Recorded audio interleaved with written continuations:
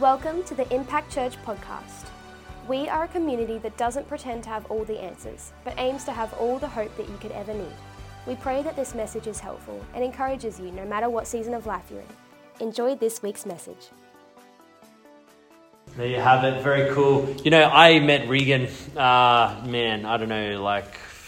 maybe 2 years ago on the other end of kind of him going through a lot in his personal life, and to see his life transform is an amazing thing, and it's just cool to see his story now. And again, if you haven't met Stephen before, Stephen only came to Jesus a number of years ago at the youth ministry at Suncoast Church. And so when I heard that the youth ministry here started up, I think it's been going for 2 Friday nights now, hung with Charles last night, who's running it. Do you guys have like the Charles Pick a Path videos last series, right? He is now a celebrity on the Sunshine Coast. Like everyone wants to meet Charles. They found out he was single, and all the girls like, we want to meet Charles, you know. But so it's so cool, like that we're starting now a youth ministry here at Canberra, because you never know who walks in those doors. And again, Stephen walked into the doors of youth ministry Suncoast probably 6 years ago now, maybe 8 years ago. Oh man, it felt like yesterday. And now he's a pastor and following Jesus and doing amazing things. And so I just want to appreciate this community it's amazing. When I talk to a lot of friends who are involved in different churches and ministries around the country, let alone the world, and over the past 2 years, to be honest with you, a lot of churches and ministries talk about shutting things down and going backwards and having people not rocking up. But you guys have been doing the opposite. You've been starting initiatives. You've been finding new ways of reaching people in the community. And I know Caleb, obviously, and Eleanor aren't here. Love you guys. I know you're listening. And they got COVID, the poor kids at the moment. So please be praying for your pastors. But seeing all the initiatives that they've been trying to get off the ground. Obviously, the youth ministry is one. Hearing about with Sue, the mothers group, that's going to be an amazing thing. Just started last week in the Sunshine Coast. You're going to love Day. She's awesome. Thinking about just in this region here around Monash and Tuggeranong of young mums who might not have any community and just alone with their kids and a chance to connect them with them. All the initiatives are happening through Red Frogs now. Caleb told me this week that ADFA has just opened their doors to frogs, which is amazing. Apparently the reputation there isn't super cool. Like they might need a little bit of loving there. And all the different initiatives in the universities. And now Sunday sessions, which Stephen was down for 2 weeks ago. So I get to speak at that tonight. What's happening in Braddon. Like what you're a part of is massive and it's growing. And so I want to say from the bottom of my heart, thank you for being faithful over the past 2 years. I was just during the worship set, but by the way, you guys were amazing. Thank you so much. And I was just thinking we first came down here to Canberra mid-2020.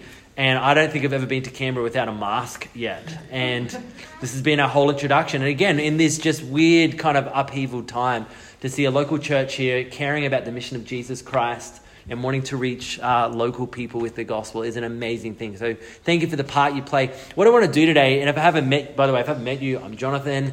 Live on the Sunshine Coast, and we're partnered 2 churches together, one on the Sunshine Coast, one here in Canberra. So next time you're on the Sunshine Coast, we will roll out the red carpet for you, and those of you who have visited, we do just that. In fact, when were you guys last there? At Christmas 2 years ago. It was no way. Yes. Oh man, yeah. Time flies. The borders are open. Anyway, come on up.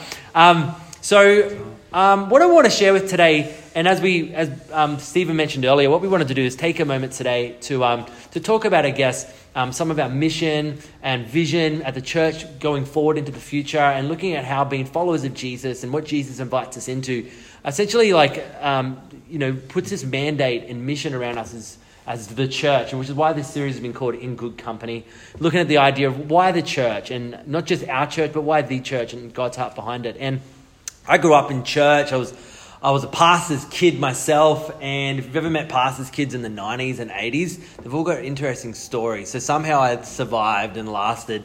But when I started growing up in ministry, my first role was I got asked to start like a ministry for junior high kind of age kids, middle school, like kind of 12, 13 and 14-year-olds, and nothing existed. And I was like, well, how do I do that? And my pastor was like, I don't know, figure it out. And I was like, okay. So I found a little room and that could fit like a handful of kids in it, and like 8 kids rocked up, and I was like, all right, these are the kids I guess I get to like do ministry with and love and teach about Jesus and teach the Bible to. And so it began there, and over the course of 18 months, I don't know what horrible crime those kids committed that they had to hear me learn to preach for those 18 months, but that's what God gave them. I don't know if any of them are still following Jesus to this day, but they are. Some of them are anyways. But over the space of about 18 months, it grew to 100 kids, and they booted us out of the little meeting hall we're in, and it just kept growing. And so I started growing as what it meant to not just be a Jesus follower, but what does it mean to kind of build a community of all ages and connecting with different generations. And so I grew up in a church that had all ages in it, right? Like this. And people with different church backgrounds and different ideas of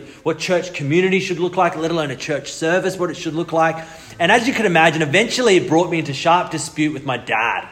Because my dad had this idea of what church communities were, and which was all healthy and great. He knew what he was doing. And then, me being the young upstart came through like, Dad, we're going to change this. We're going to make everything different and make things cooler and all these ideas. And so as you can imagine, my dad and I had many of a dispute. I'm using that, it's a nice word. I could use other words. But we started wrestling, and it dawned on me, my dad's my hero. We've got a beautiful relationship. Obviously, I took over the church, my wife and I, from him and Mum, and they sit second row, third row behind us every Sunday. They're the most encouraging people. They believe in the ministries we're doing. They run connect groups. They run our weekly prayer meeting. They're still really involved, just beautiful, humble people. But Dad and I have talked a lot about the different wrestle we have just with different generations. I'm sure it's in any industry. I don't know if any of you are cricket purists here. Any cricket fans? Okay, oh yeah, right. So, I don't know, did you get offended when 2020 started? Like the Big Bash League? You didn't? Okay, so good. I prefer a test. You prefer a test. Okay, so purists prefer test matches, right? It's how, come on, Ian. Okay, you get it, right? You weren't supposed to mention that. Okay, yeah. So this idea of, but then one day it started because they were like, well, who has time to sit down for a week and watch? Would love to have that kind of time, right? Sue, retired now. You can watch test matches. Yeah, Ian, you can watch test matches too. Cheryl, send him out. Just go watch the cricket, And then one day it started, everyone was upset until they're like, actually watching a game in one day. And then people had the idea, what if we just did it at an afternoon and night? And here's the point. A lot of people are like, this is it's making a mockery of this beautiful game. But the people that were responsible for it were like, well, if we don't change with the time, there won't be a game left. And so they're like, we have to change it up if we care there being a cricket. And now look at the stadiums, they're filled again and young people are into it and the beauty of it's going, even seeing the women's Big Bash League taking off. It's super cool. Now, why am I talking about cricket? I think it's painting a picture of things change. As the world changes, evolved in cultures and communities. If the Cricket Board Australia was courageous enough to go, how do we connect with the new generation? We might have to change a little bit of how this operates without losing the essence of what the game is. And again, it's a weird comparable, how do you compare church to cricket? But the idea of that, the world changes, generations change, communication changes. I think there's a wrestle that every generation has to have throughout all of history of how do we hang on to the things that are timeless? The message, the ministry, the mission, but be willing and courageous and brave enough to wrestle with things that should only be timely, like your methods. And that's what we're looking at here. And so my dad and I wrestled around these things, and now I've got Stephen and his generation nipping at my heels saying, Jono, you're so boring and outdated. I'm like, come on, man, I've been in this for 2 minutes. But when I look back into Scripture, I realize this wrestle here from generation to generation about how do we best engage the world around us with this timeless message of hope and grace and mercy and eternity and that Jesus brought to a new generation. And so what I want to look at is just one passage in our New Testaments. And if you're not familiar with the Bible, our Bibles are kind of split into two halves. You've got your Old Testament, which the Christians call that, which is what the Jews refer to as their Bible or their scriptures. And kind of with the Christian church, we took it on, labeled it as the Old Testament up until the life of Jesus. And then from Jesus onwards is our New Testament. And one of the books in the New Testament was written by Luke, who also wrote the Gospel of Luke. It's called Acts, and essentially documented a whole lot of the first few decades after the resurrection of Jesus, of how the church took off and grew. And to give you a backstory of the story we're going to read today in Acts 15, again, it kind of grew. The church started in Jerusalem, and then it grew out to Samaria and Judea, and then around Africa and Asia Minor and into Europe and all over the place. So there started becoming hundreds and then thousands and then millions of Christians. And so, as you can imagine, with the different language and customs and cultures, people have to wrestle with, what did this mean? They didn't have a New Testament yet. They didn't have a Bible like we would now to quote from chapter and verse. They were still writing it.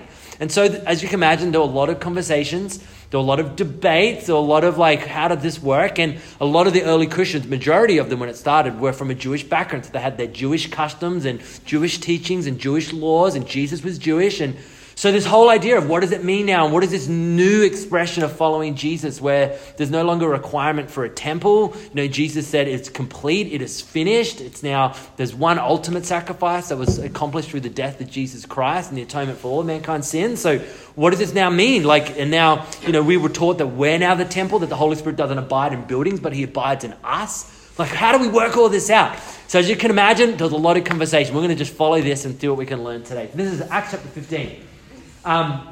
It says, certain people came down from Judea to Antioch. Antioch was kind of in Asia Minor, a different region outside of Israel. And they were teaching the believers that unless you were circumcised according to the custom taught by Moses, you cannot be saved. Or in other words, you can't be right with God. Now, some of you will be familiar with this background. This was a Jewish custom whereby an operation on males, it was a sign of the covenant people had with God. But now this wasn't just a covenant with one nation of people. This was for everyone. And so Gentiles were getting in who didn't come from customs where surgery was required, right? And so they're stoked because they're following Jesus and their lives have been transformed. And all of a sudden these certain people, they were called Judaizers, came down and said, for you to be a follower of Jesus, you needed surgery as well. Now, just like you're thinking, all the men at that point in the crowd went, we're going out into the car park and that's where we'll stay forever. As you can imagine, it's not people hey, I didn't sign up for this. You told me about following Jesus, and then next minute you're saying, and we're going to the local doctor's here. So as you can imagine, a bit tense. The story continues. So this brought Paul and Barnabas, who were two of the church leaders, into sharp dispute and debate with these teachers. So Paul and Barnabas, because they were saying, no, you don't. You don't need an operation to follow Jesus. That's a custom, a Jewish custom. This is now a message for all people from all walks of life, all traditions, right? Some of you thinking, thank goodness for that. Why do I get into this morning? But so Paul and Barnabas were these guys are wrong. And so along with some of the other believers, they went up to Jerusalem, which is where all the elders and the leaders of the church were based, to see the apostles and the elders about this question. Okay, because remember, there was no the Bible like we know it now. They were still writing the New Testament documents. They weren't all collated in a nice leather-bound book like we would have today, right? They were still writing it. So these were some big questions. And as a lot of Gentiles started coming to the faith, you had people who were hardcore from a Jewish background going, you need to be like Jews as well because you're worshiping the same God. How does this work? It wasn't yet written. So these were discussions. Think about those. Imagine being in those meetings. Where there was no chapter and verse to point to. They just had the life and teaching of Jesus. And that was it. It was orally passed on by those who were present and witnessed Jesus' life. So this is what's happening. So Paul and Barnabas head off to Jerusalem to meet with all the church leaders. Now you had all those who witnessed the life of Jesus. You had Peter who was there. You had you had James, the half brother of Jesus, was there. All the big dogs were in town in Jerusalem. So Paul and Barnabas rock up and went to share the story of everything that happened. So the story continued. Verse 7. So they're all discussing, everyone's sharing the different opinions and views. People of the Pharisee sect who become Jesus followers are people do need to get circumcised and keep all the teachings of the Torah, of the Jewish scriptures. After much discussion, Peter got up, and again, Peter was one of the church fathers. He got up and addressed them, saying, brothers, you know that some time ago God made a choice among you that the Gentiles, the non-Jews, right, might hear from my lips the message of the gospel and believe. Now, if you remember this story in a few verses earlier in Acts 10, Peter gets invited to a Roman soldier's house named Cornelius. And Peter's we don't even break bread with people who aren't Jews, and you want me to come to your house? And so he just starts telling them about Jesus, going, why do these non-Jews want to hear about this?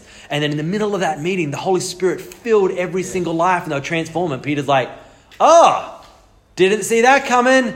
Even though Jesus said, God loved the whole world that he gave his only son. So it's Jesus gave all these introductions, but it took him about 20 years for them to finally get out and do something about it, literally. And so Peter's well, I guess if these guys are filled with the Holy Spirit as well, then we should probably baptize them. So they baptize them. This is what Peter's sharing here. Remember that some time ago, God made a choice among you that the Gentiles might hear from my lips the message of the gospel and believe. Next slide. God, who knows the heart, showed that he accepted them. Who's them? The Gentiles, those who didn't have the custom of Moses of circumcision, right? He accepted them by giving them the Holy Spirit to them, just as he did to us. Let's keep going. He did not discriminate between us and them, for he purified their hearts by faith. Amen. So it wasn't keeping a custom. It wasn't keeping a tradition. It wasn't abiding by a surgical operation. God purified their hearts by what's this word? Faith. Because just the same as us, right? This is Peter, right? Who walked with Jesus, who saw him crucified, who saw him resurrected, saying, this is what God's doing in the world. And it goes on. Now then, this is the question Peter pitched to the whole crowd. Why do you try to test God by putting on the necks of the Gentiles, again the non-Jews, a yoke that neither we nor our ancestors have been able to bear? Now, this imagery of yoke, a yoke meant, and in Jewish teaching, it meant teaching, right? So every rabbi had a yoke or a teaching. And so if you followed a certain rabbi's teaching, you took on their yoke. And it's also an imagery of kind of beasts of burden that were responsible for plowing a field that would have a yoke on them. So this is the image he's saying. It's like you're putting on the necks this yoke, this teaching, this expectation that we have not even been able to keep. Now remember, the Jews had over 600 religious laws to keep. It's like, we can't keep them. And you're expecting all these people who aren't Jews to keep them as well. Are you guys crazy? He goes, why are you testing God by not even we or our ancestors have been able to bear this? So again, everyone in the room is there going, yeah, he makes a good point actually, right?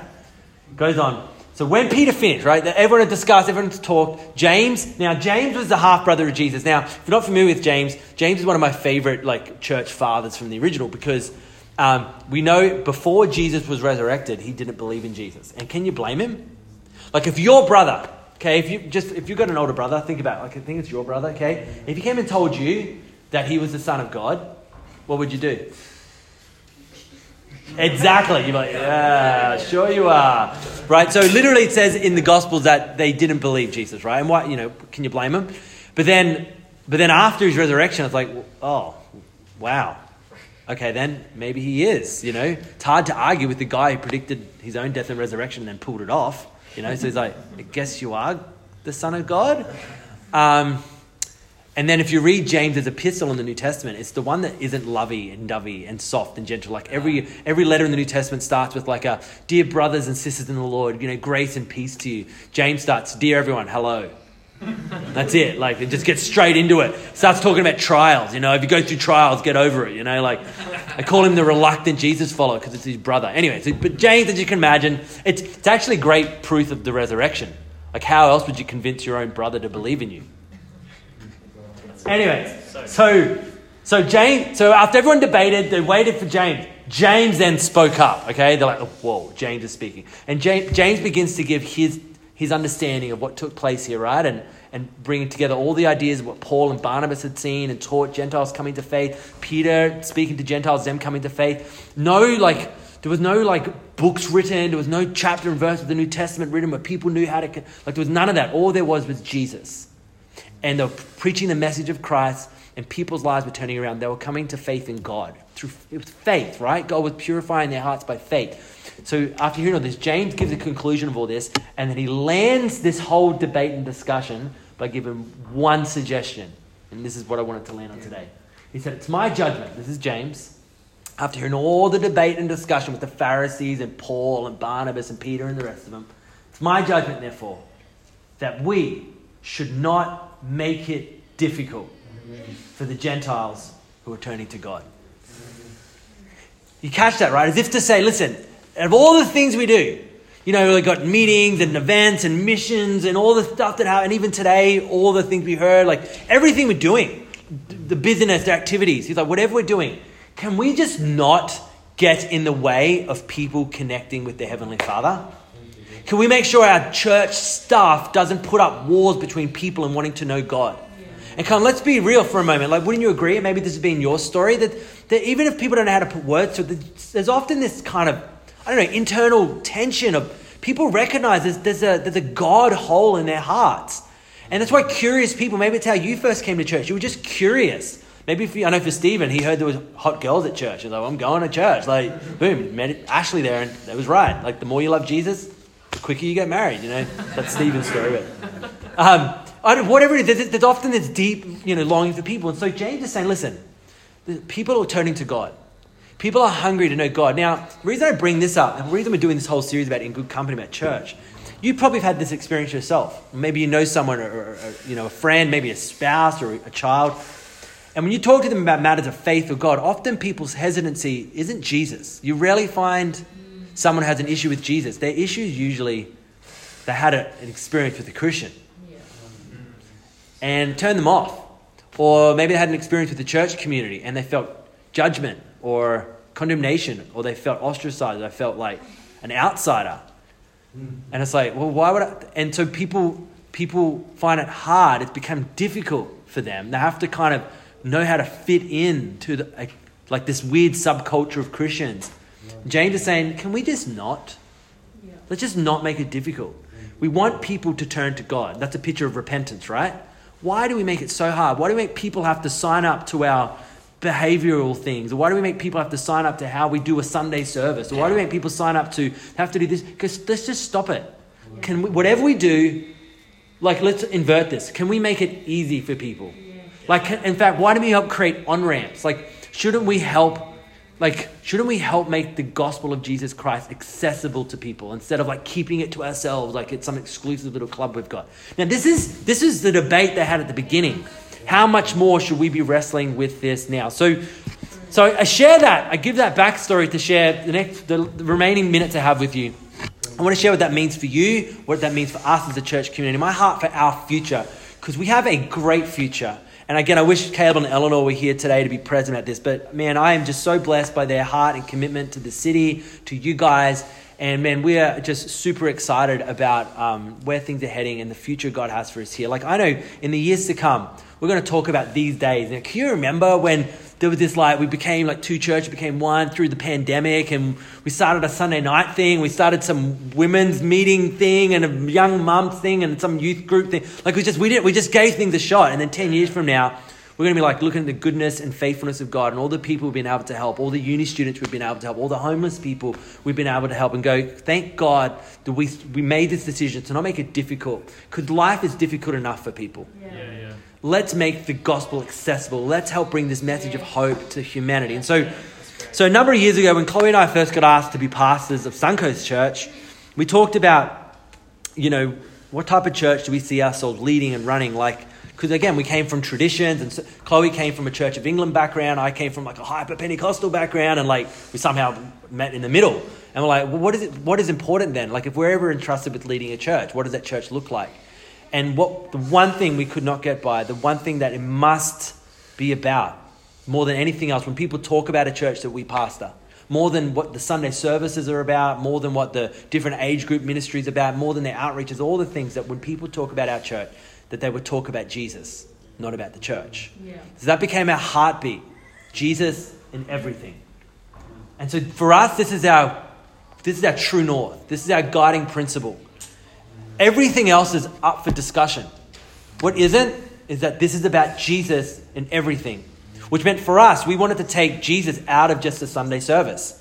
It should be in everything. Jesus didn't die on a cross for us to spend an hour in a building on a Sunday. Jesus died on a cross so we could know eternal life. And that term eternal life didn't just refer to life after death. It referred to life before death as well, right? So whatever activities and meeting and services and commitments, it all must lead to one direction. Everything else is sideways energy. The Apostle Paul talked about the idea of the offense of the cross, right? The offense of the cross. Here's the thing. We don't want people to be offended by our church and they never get the chance to be offended by the cross.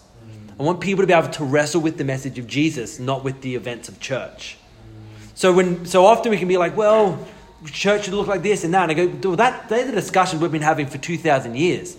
The one thing that should not be up for debate is that more than anything else, we are known because of the message of Jesus Christ. One of my mentors said to me recently, if people hate you because of Jesus, that's to be expected. Like, Jesus promised that. But if people hate Jesus because of you, then we have a problem.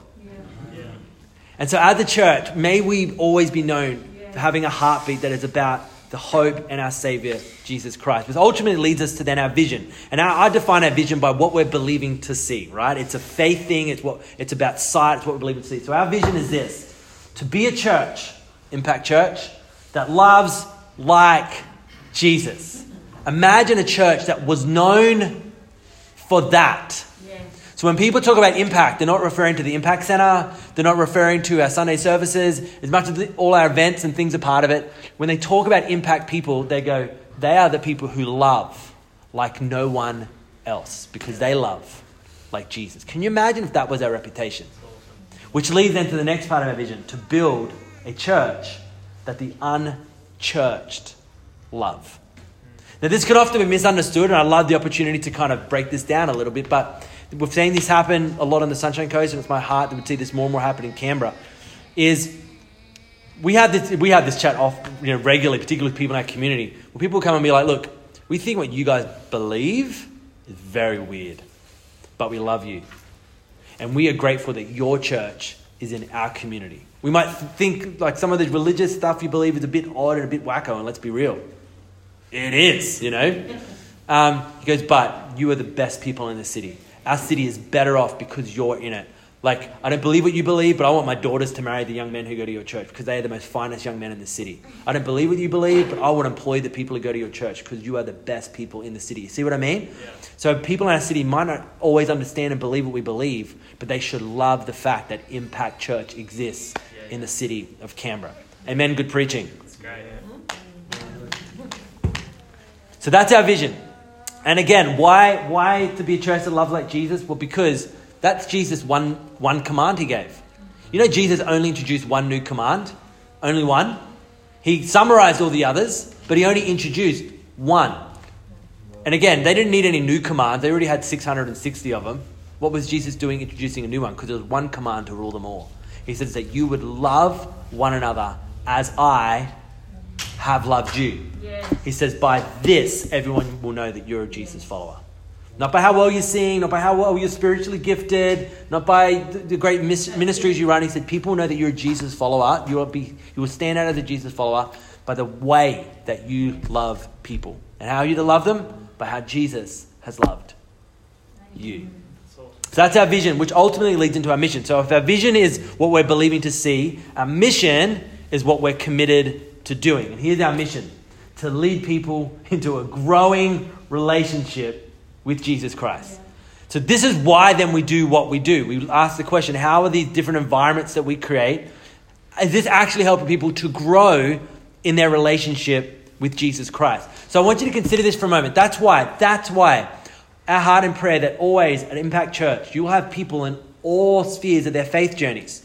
If you picture it like this for a moment, use your imagination just for a moment, okay? Let's say your faith journey, you're where you are in life when it comes to your belief with God. Let's say it's a spectrum from like 0 to 10. And so you might be somewhere, you might be 1, you might be 5. Some of you might think you're like 11, like Stephen. He wishes. But then others, but then as well, there's like minus 10. And so sometimes when people arrive in a Christian community, they literally might be at minus 10, know nothing. And so what does a growing relationship with Jesus Christ look like for them? It means they get from a minus 10 to a minus 9. Is that moving closer? Right? So the idea would be if you're a 4 here, that getting involved in the life of church would help you go from a 4 to a 5. Right? I know that's a real kind of basic way of seeing it, but that's our hope and prayer, that for every person when they connect to our community, like as Y High kicks off here, our youth ministry, the kids would come from high schools that might know nothing about Scripture, know nothing about Jesus, literally, say they're a minus 12, they're a little bit funky. Like that by the end of their tenure attending the youth ministry here, they would get up to a 0. You know what? I'm in. I believe in God. Whatever it might be, right? Yeah. That all of our ministries, all of our endeavors would help people grow in their relationship with Jesus Christ, which then ultimately and finally leads us to what our strategy is. So we've talked about our heartbeat, our vision, our mission. Now, I know all the military people in the room are loving this talk. John, I don't come to church to hear this lame stuff. I hear it all week. Hang with me. Our strategy. So how do we go about this? By creating environments that does 3 things. Foster intimacy with God, connection with insiders, influence with outsiders. And that's it. So what this also does, it takes the pressure off every single environment that we create as a church of doing everything. I grew up in an era where Sundays was like the pinnacle of Christian everything. Everything had to happen on a Sunday, like everything in the Christian walk, like all of it. The whole spectrum of Christian practice and belief and traditions. If it didn't happen on a Sunday, something was off there. Where I was like, shouldn't Jesus be in everything? in every day. So when we can break things down, it's like, well, maybe not every environment has to be about intimacy with God. Maybe this environment can literally be about, connection with fellow believers and encouraging one another and learning from one another. Or maybe this particular ministry environment is literally about reaching outsiders, connecting with people who don't know God. And yes, this environment is purely for connecting with our Heavenly Father and nothing else, right? It's whatever it might be. And this could be overly simplified, but that's kind of the idea. This is our strategy. So when we look at our different environments, for example, take Sundays. When Chloe and I first took on Suncoast, we looked at our Sundays then and what could this mean? And we realized for a lot of people in our communities, when they talk about faith or God or Jesus and all that stuff, generally speaking, Sundays, they're like, don't you Christians kind of like gather on Sundays? I guess we'll try it Sundays. So we're like, how can we leverage a Sunday environment for people who know nothing? How can it be an environment that not just Jesus followers can be encouraged in their faith and find connection with insiders and, can grow in their relationship with Jesus, but also people who don't know Jesus and people who don't know a thing about the Bible can grow in their faith too. So that became our dream for Sundays, that we could create environments that people who don't know the first thing about faith, where do they go? Come to our church. If you come to our church, it's going to meet you right where you're at. We don't dumb down the message. We don't water down the message. We just present it clearly.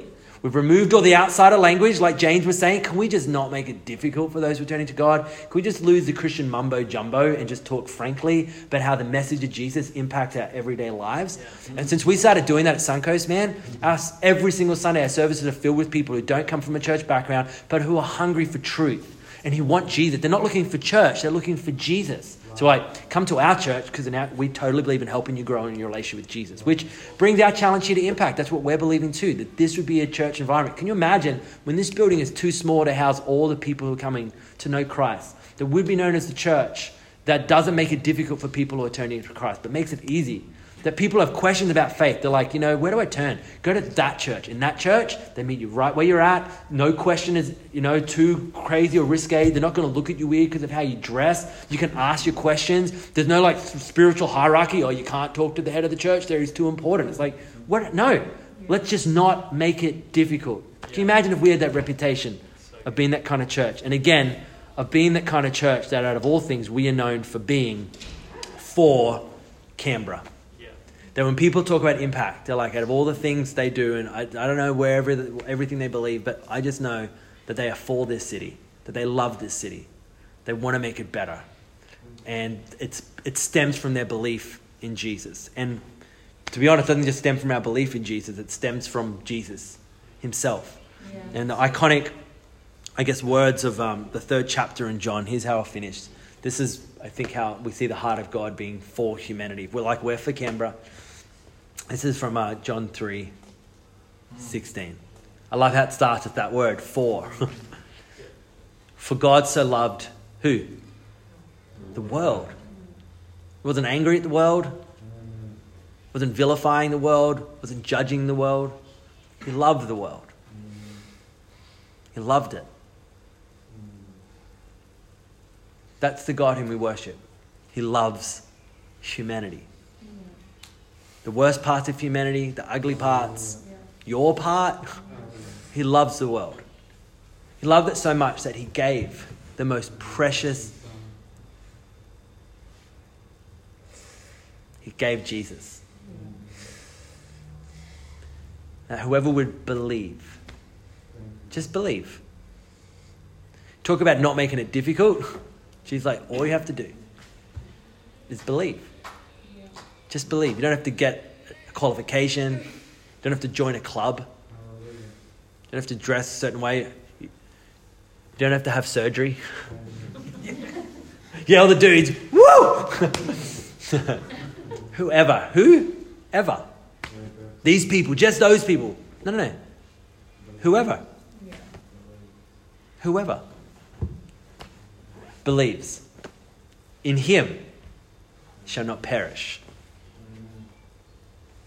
but have eternal life. And the next verse, to me, funnily enough, is often my favorite. He kind of backs it up. He says, for God, he didn't send his son into the world to condemn the world. And before I say this last line, wouldn't it be a tragedy if Jesus' followers were known for doing that? If God didn't send Jesus in the world to condemn the world, why are so often churches known for being condemning? Just a thought, right? May we not be known as a church that condemns. says God didn't do that. He didn't send his son into the world to condemn it, but to save the world through him. And that mission isn't over. It's just begun. One day the mission will be complete. One day there will be a great reckoning and justice will flow like rivers. Jesus will reign supreme over all things. But until that moment, it's that now and not yet of the kingdom. We get to be for Canberra. We get to love our community. We get to put our faith into action. And I want to appreciate and thank those of you again who have put your hand up to this. We have a great future. And as long as there is a prophetic vision here, we will not dwell carelessly. We will not perish. This community will flourish. I'm believing that your faith will flourish and that the gifts and the callings that your Heavenly Father has put in your life, you guys, you bless me so much. There's something incredible in both of your lives to lead and to love people and to influence people. And this is just the beginning of what God wants to do through both of you. And it's extraordinary. And even as teenagers giving up time in your week, most teenagers could be easily sleeping in Sunday morning. Mom, Dad, do I have to go in? In fact, you're here giving up your time to bless and serve others. Man, you are sowing into an incredible future for your life. And God has something remarkable for your life. If Cass was here, when Cass was up, you can share with this later. I just saw on her just unbelievable, almost like untapped's the wrong word, but it's like untapped just influence in her life to connect with people, to help shine the light of God into people's worlds. I see God bringing her specifically into dark places that are without hope, that she would be, and I see her finding, and she can listen to this recording later, finding herself in places like, how did I get here? Like, this just seems like a hopeless environment. God's like, I've got you here to be a light. And my prayer and my hope is that our commitment over the years to come, out of everything, we will keep saying, because God is for the world, we are for Canberra. Yeah. We're going to give, we're going to serve, we're going to pray, we're going to do community, we're going to remember Jesus.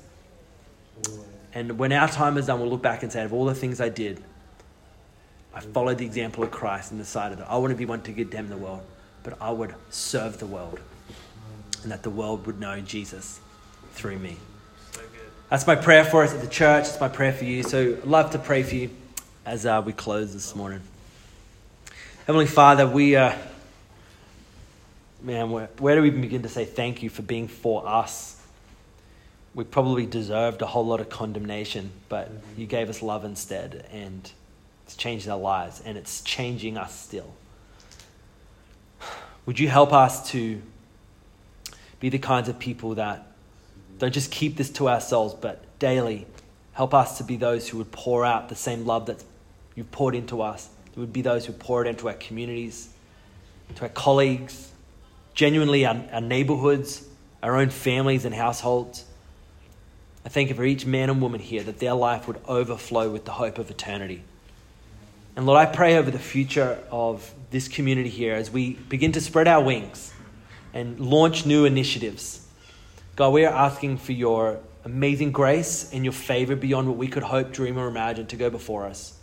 Lord, as we begin ministries into high schools that would see multitudes of teenagers finding Jesus Christ, that would kick against the tide of teenagehood and see young people rising up with incredible potential. As we engage with our universities and our Sunday night services, may the next generation of professionals be risen up with a great passion for eternity in their hearts.